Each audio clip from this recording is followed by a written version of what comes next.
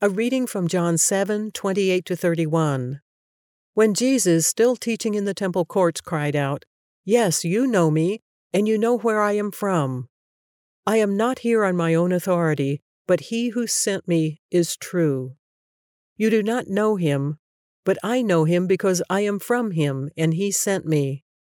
At this they tried to seize him, but no one laid a hand on him, because his hour had not yet come. Still, many in the crowd believed him. They said, "When the Messiah comes, will he perform more signs than this man?" Well, this is actually, there's in here little things I just want to talk about in passing. His hour had not yet come. I think this is repeated. It goes back to the turning the water into wine. I think the second chapter of John, where Jesus says, why are you asking me to do this? My time has not yet come. Mm-hmm.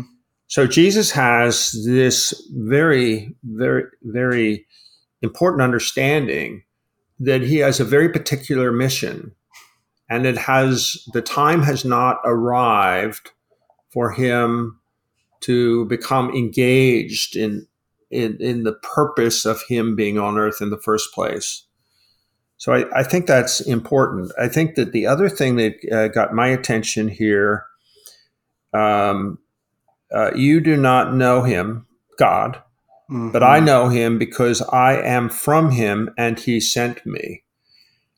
This incredibly intimate relationship of God, the Son, and the Holy Spirit is encased in this sentence. Mm-hmm. He is starting to reveal to the people a claim. He's making a claim that they find unbelievable and blasphemous. Mm-hmm. And so they immediately start to attack him. Mm-hmm. There's nothing different from these people at that time in Jerusalem and what the church experiences when it actually preaches and teaches who Jesus actually is. Mm. And a lot of people outside of the church feel very unsettled by that, and oftentimes they become oppositional. Mm. And so there was one other part, but I'll let you kind of respond to this because I think these are very important points that John continuously brings out. John, I think is presenting Jesus as this fully single-minded man, right? In the book of James, the author James talks about being double-minded, and he says the double-minded man, he's unstable in all that he does. But Jesus is the opposite. He's fully single-minded. And that single-mindedness really comes as an overflow of what you just talked about, Eric, that intimacy that he had with the Father and with the Holy Spirit. You see, Jesus, he knew who he was because he had that perfect connection with the Father. I think about it, what Isaiah says in his messianic prophecies in Isaiah chapter 50. He says this about the coming Messiah. He says, he'll set his face like a flint, right? And this flint is this strong stone used for cutting things. And later in Luke, the gospel author, he says that Jesus, he set his face toward Jerusalem. Mm-hmm. And Jesus, he single-mindedly understood, he knew what was going to happen in Jerusalem. He knew he was going to get arrested. He knew that he was going to be spit on and scourged and crucified. And yet he's so single-minded. He set his face toward Jerusalem.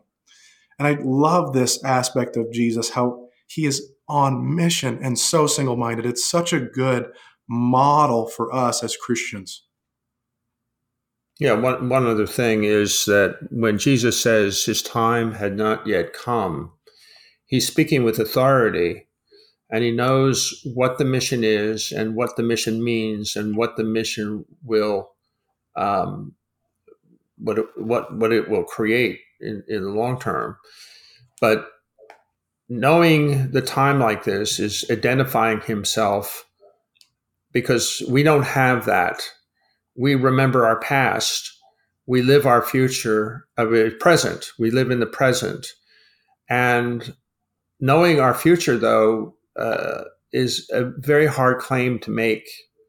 You can get pieces of it, but knowing your future in totality, the day you're going to die, who you're going to marry, all of these things that make up part of your life, and your mission for Christ himself. You don't know exactly where it's going to go.